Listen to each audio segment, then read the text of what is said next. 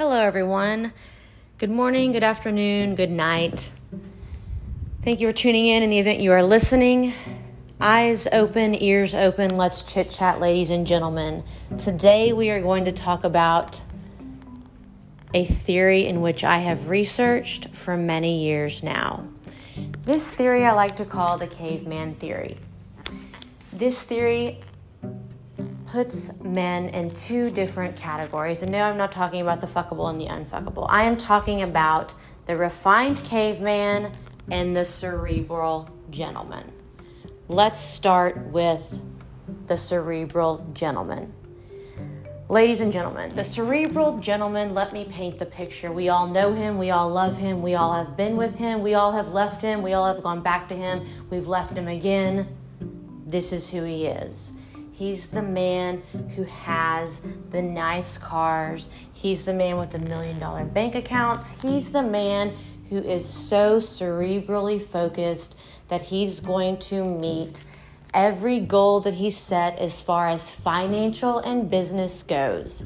He's the man whose depth cannot go any lower than his carotid artery. And if you're not scientific, that's right about where your neck is, where that bony part on your neck is, or if you touch it, it makes you talk like this.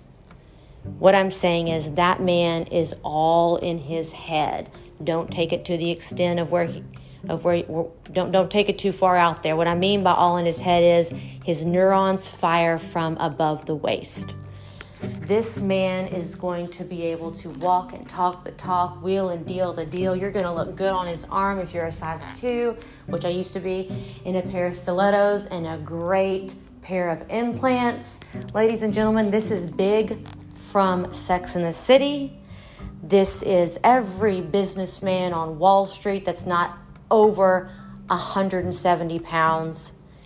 This is your Highland Park dad, minus a few good ones out there.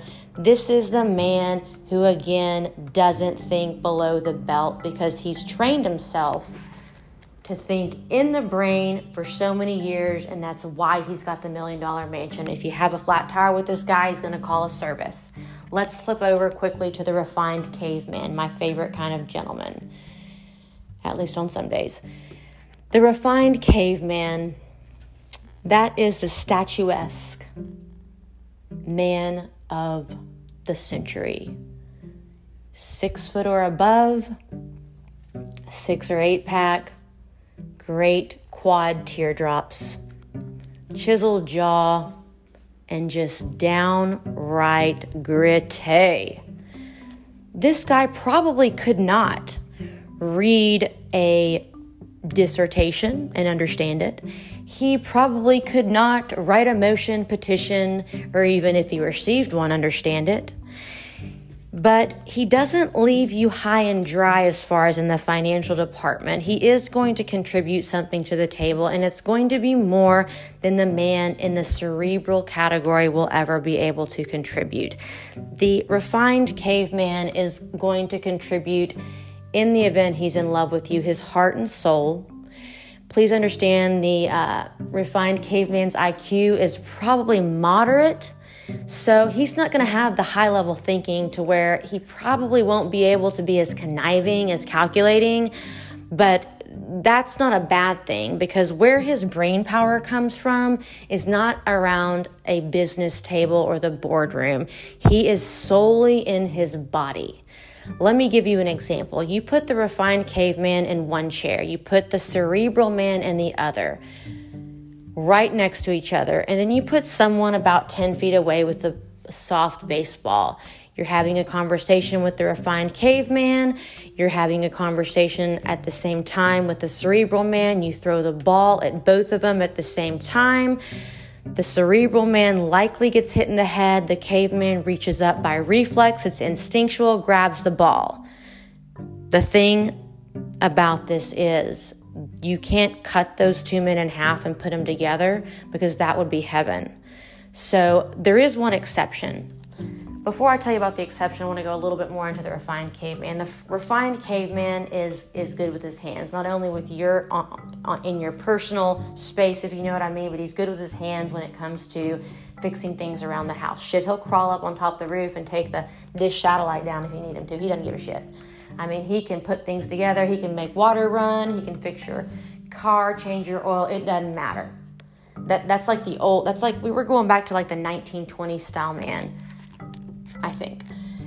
Now, the one exception to this rule, and I do believe I've done some extensive research in this area. I've taken many of different perspectives as a third party observing this, is the athlete, the professional athlete. The professional athlete is the only exception to this rule. The professional athlete is the refined caveman. He's on the ice.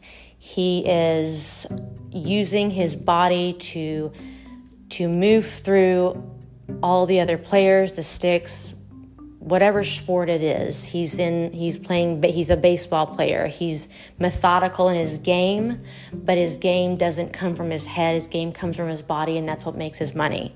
That's the only exception. That is the one and only exception. That's why I like to call it the refined caveman, because he's still a caveman because he's using his body, but he's utilizing his body to make his money. Now think back into the times when we were at the caveman stage. Those guys were hunters and gatherers. They were super strong, all that good stuff, but there wasn't like money around back then. So that is why the refined caveman came about as far as in this theory.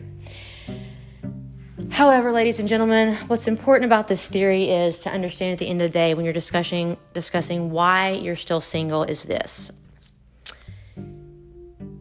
Often women that are unicorns, that is top of the crazy scale, top of the hotness scale,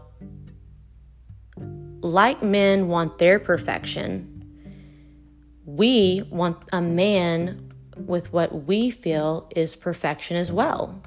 And that perfection, to many of us, may be a 50-50 combo of the cerebral man and the caveman. But just like the unicorn scale, you cannot deal with that level 10 unicorn but for more than about an hour. So the equality in getting what we want isn't there. We will never have a combination of those two men. You can't put those two halves together and make an equal unicorn in a man version. It will not happen. Now, is that saying the world isn't fair? Not really. But what is it saying? Is it the reason that we are all still single? Because we're searching for something that doesn't exist. Thank you, ladies and gentlemen. That's all I've got to say. Have a good evening. This is Anna from Dallas, Texas. And no, I'm definitely not proud of Texas. It's been real. It's been raw. Peace in the Middle East.